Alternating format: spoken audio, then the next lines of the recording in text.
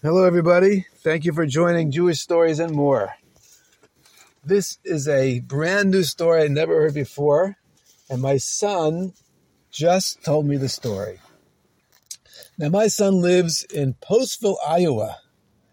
Postville, Iowa sounds like a way, way out there place, and it actually is. But there is a Jewish community there, Hasidic community, about 60 families. And the story of how they got there is for another time. But anyway, there's a very nice Jewish community there, Hasidic community. And my son teaches in the Besifta, teaches boys 14 to 17 years old.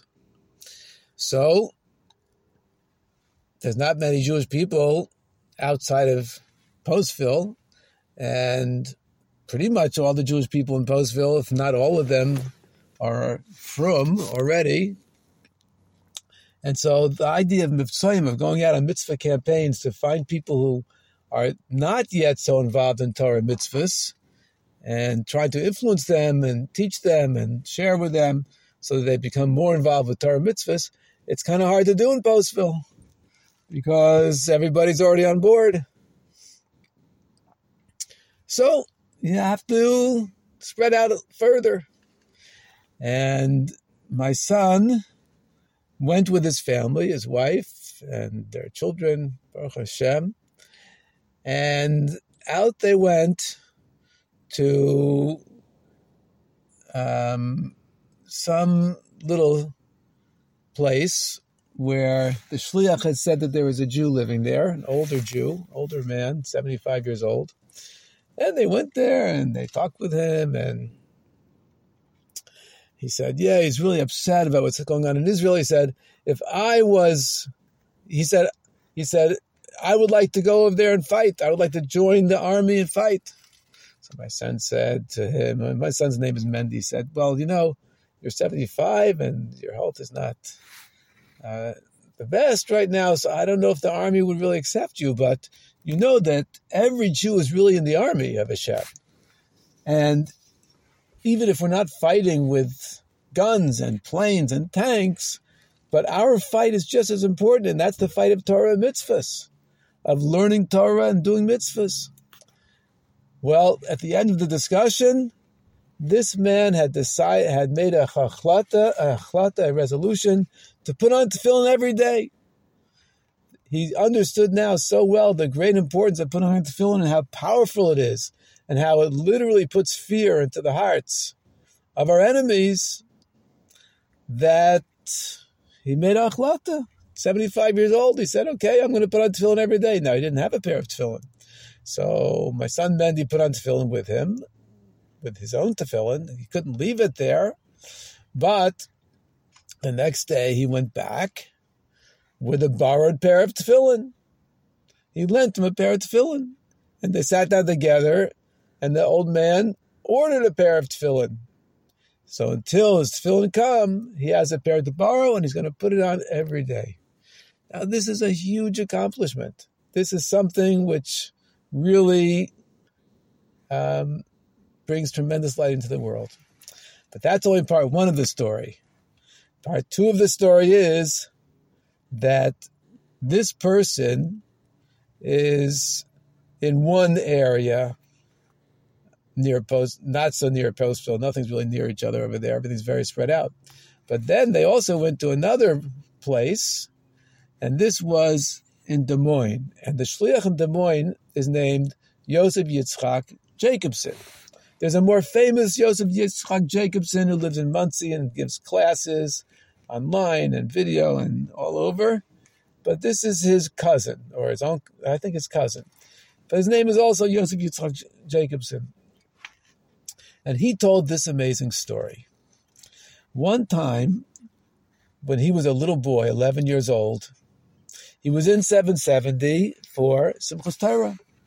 And that Simchas Torah, the Rebbe called out that the Rebbe wants to dance with all the children, the boys, all the little boys. And so it's very crowded in 770 on Simchas Torah. It's so crowded you can barely move 2 inches. let alone that little children should be able to work their way up to the Rebbe's bima. And so, how do the children get there? Everybody passed children over their heads.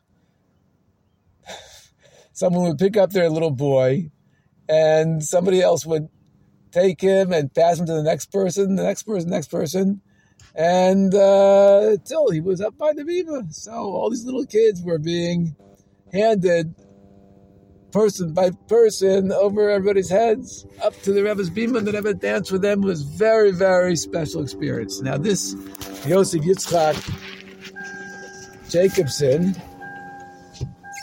sorry about that, a little noise there.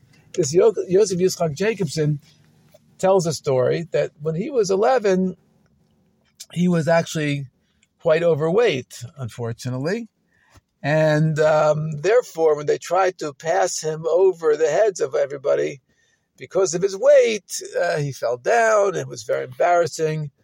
And he therefore didn't want to, he said, I'm just going to stay here. He didn't want to try to get up to the Rebbe's bima because he just suffered a terrible embarrassment from his being overweight and falling and so forth. So he knew it was a wonderful, wonderful experience for those people that got there, for the little boys that got there, that have actually danced with them. So he decided what he's going to do. He's going to have his moment with the Rebbe. He's not going to give up. And he stood near the exit of the shul. He knew that the Rebbe was going to have to go out that door, or that was always the door that Rebbe went out. So he knew that the Rebbe would go out that door, and he grabbed the spot there. There was nobody else there at that time. Everybody else was focusing on the hakafas up near the front of the shul, and he was grabbing a place. He stood his ground in that place, right near where the Rebbe would leave. And he stood there for a long time until the hakafas were over and the Rebbe headed towards the back of the shul to leave.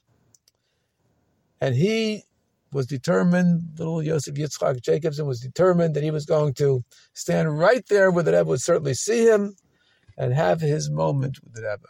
And sure enough, he did. He stood there, and the Rebbe, as he was going out, stopped, stood right in front of him, gave him a beautiful long look, and made three, I'm not sure what you call these things, where the Rebbe waves his arm in an upward motion. Not sure, I don't think it has a name, but it's sort of like a very strong, encouraging, upward, empowering motion that the Rebbe makes, with his fist, very, very positive, uplifting, empowering movement. It needs a name, but I'm not sure what the name is. It's not a salute. I don't know what it's called. We have to get a name for it. And he gave him three of these. Now, often the Rebbe would do this with one time. This motion, this empowering motion, this upraised fist in a good way. But three, nobody ever sees the Rebbe do that. That's very, very unusual, if ever. And so he had his moment with the Rebbe. It was very special. He was recovered from having missed out. He felt good. Yes, he did have the down moment, but he right away said, okay, I'm not going to let me get it down. I'm not going to let it get me down. I'm going to do something positive. And he did, and it worked out beautifully. That obviously encouraged him. And that's the story that he remembered for many, many years. Now, recently, he took a group of his congregation, of his Mukaravim, people that he had brought close to Yiddishkeit from Des Moines, Iowa. He took them to 770 for a few days just to be there and to absorb the atmosphere and the inspiration and the, whatever's there in 770, all the spiritual treasures that one can find there. Perhaps they went to the Rebbe's room, I don't know. Perhaps they went to the oil. I'm sure they must have gone to the oil where the Rebbe was buried. the resting place, I guess is a nicer way to say it, and to really soak up the vibes there. And it so happened he brought his people into 7-7, into the shul. It just so happened, B'Shkach Pratis, that his group, his handful of people that he brought with him, stopped exactly in the spot where this story happened to him when he was 11 years old. Exactly. So happened, B'Shkach Pratis, they didn't know anything about this different place in 770. I don't think they knew the story either, but they just happened to stop and sort of group themselves there. And when he noticed it, he said, everybody's standing in this spot. Let me tell you what happened to me in this exact spot when I was 11 years old. He told them the story. And I'm not sure if he did at the end, but I would think that at the end of the story, he showed what the Rebbe did, probably by looking his group of Mikuravim, of congregants, right straight in the eye with a big smile, and gave them 3 of these, upward motion, empowering fists. And so we see that a story that started with a boy 11 years old is continuing still today. And now I'm telling you this story, and you could tell it to somebody else. And maybe you'll look at a video and see what I mean by this motion that Rebbe made all the time with his right hand, this encouraging motion. If you haven't seen it before, watch some of the videos and you'll see the Rebbe doing this. It's a very encouraging motion. And in this way, holiness never goes away. And so too, the holiness of Hanukkah never goes away. But we just extend it and we extend it and we grow it and we grow it, constantly adding more light throughout the entire year. The light of Hanukkah is really the light of the Geula, our sages tell us. May it happen immediately, and especially thanks to your extra Torah mitzvahs, as well as complete and quick victory over all of our enemies in Gaza and wherever else they may be, and leading immediately to the Geula now and even sooner. Thank you for joining Jewish Stories and More. If you would like to have a story told, or if you would like to tell a story for Jewish Stories and More, please email it to me at jewisheducate@gmail.com. Just make a recording of the story or a request. Email it to me at jewisheducate@gmail.com. Thank you. Have a wonderful day. And may we see Mashiach and the Geula now.